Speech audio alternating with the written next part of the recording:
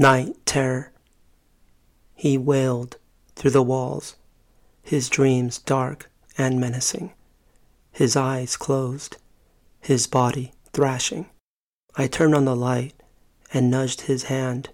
He wouldn't wake. I gently prodded him, asking if he was okay.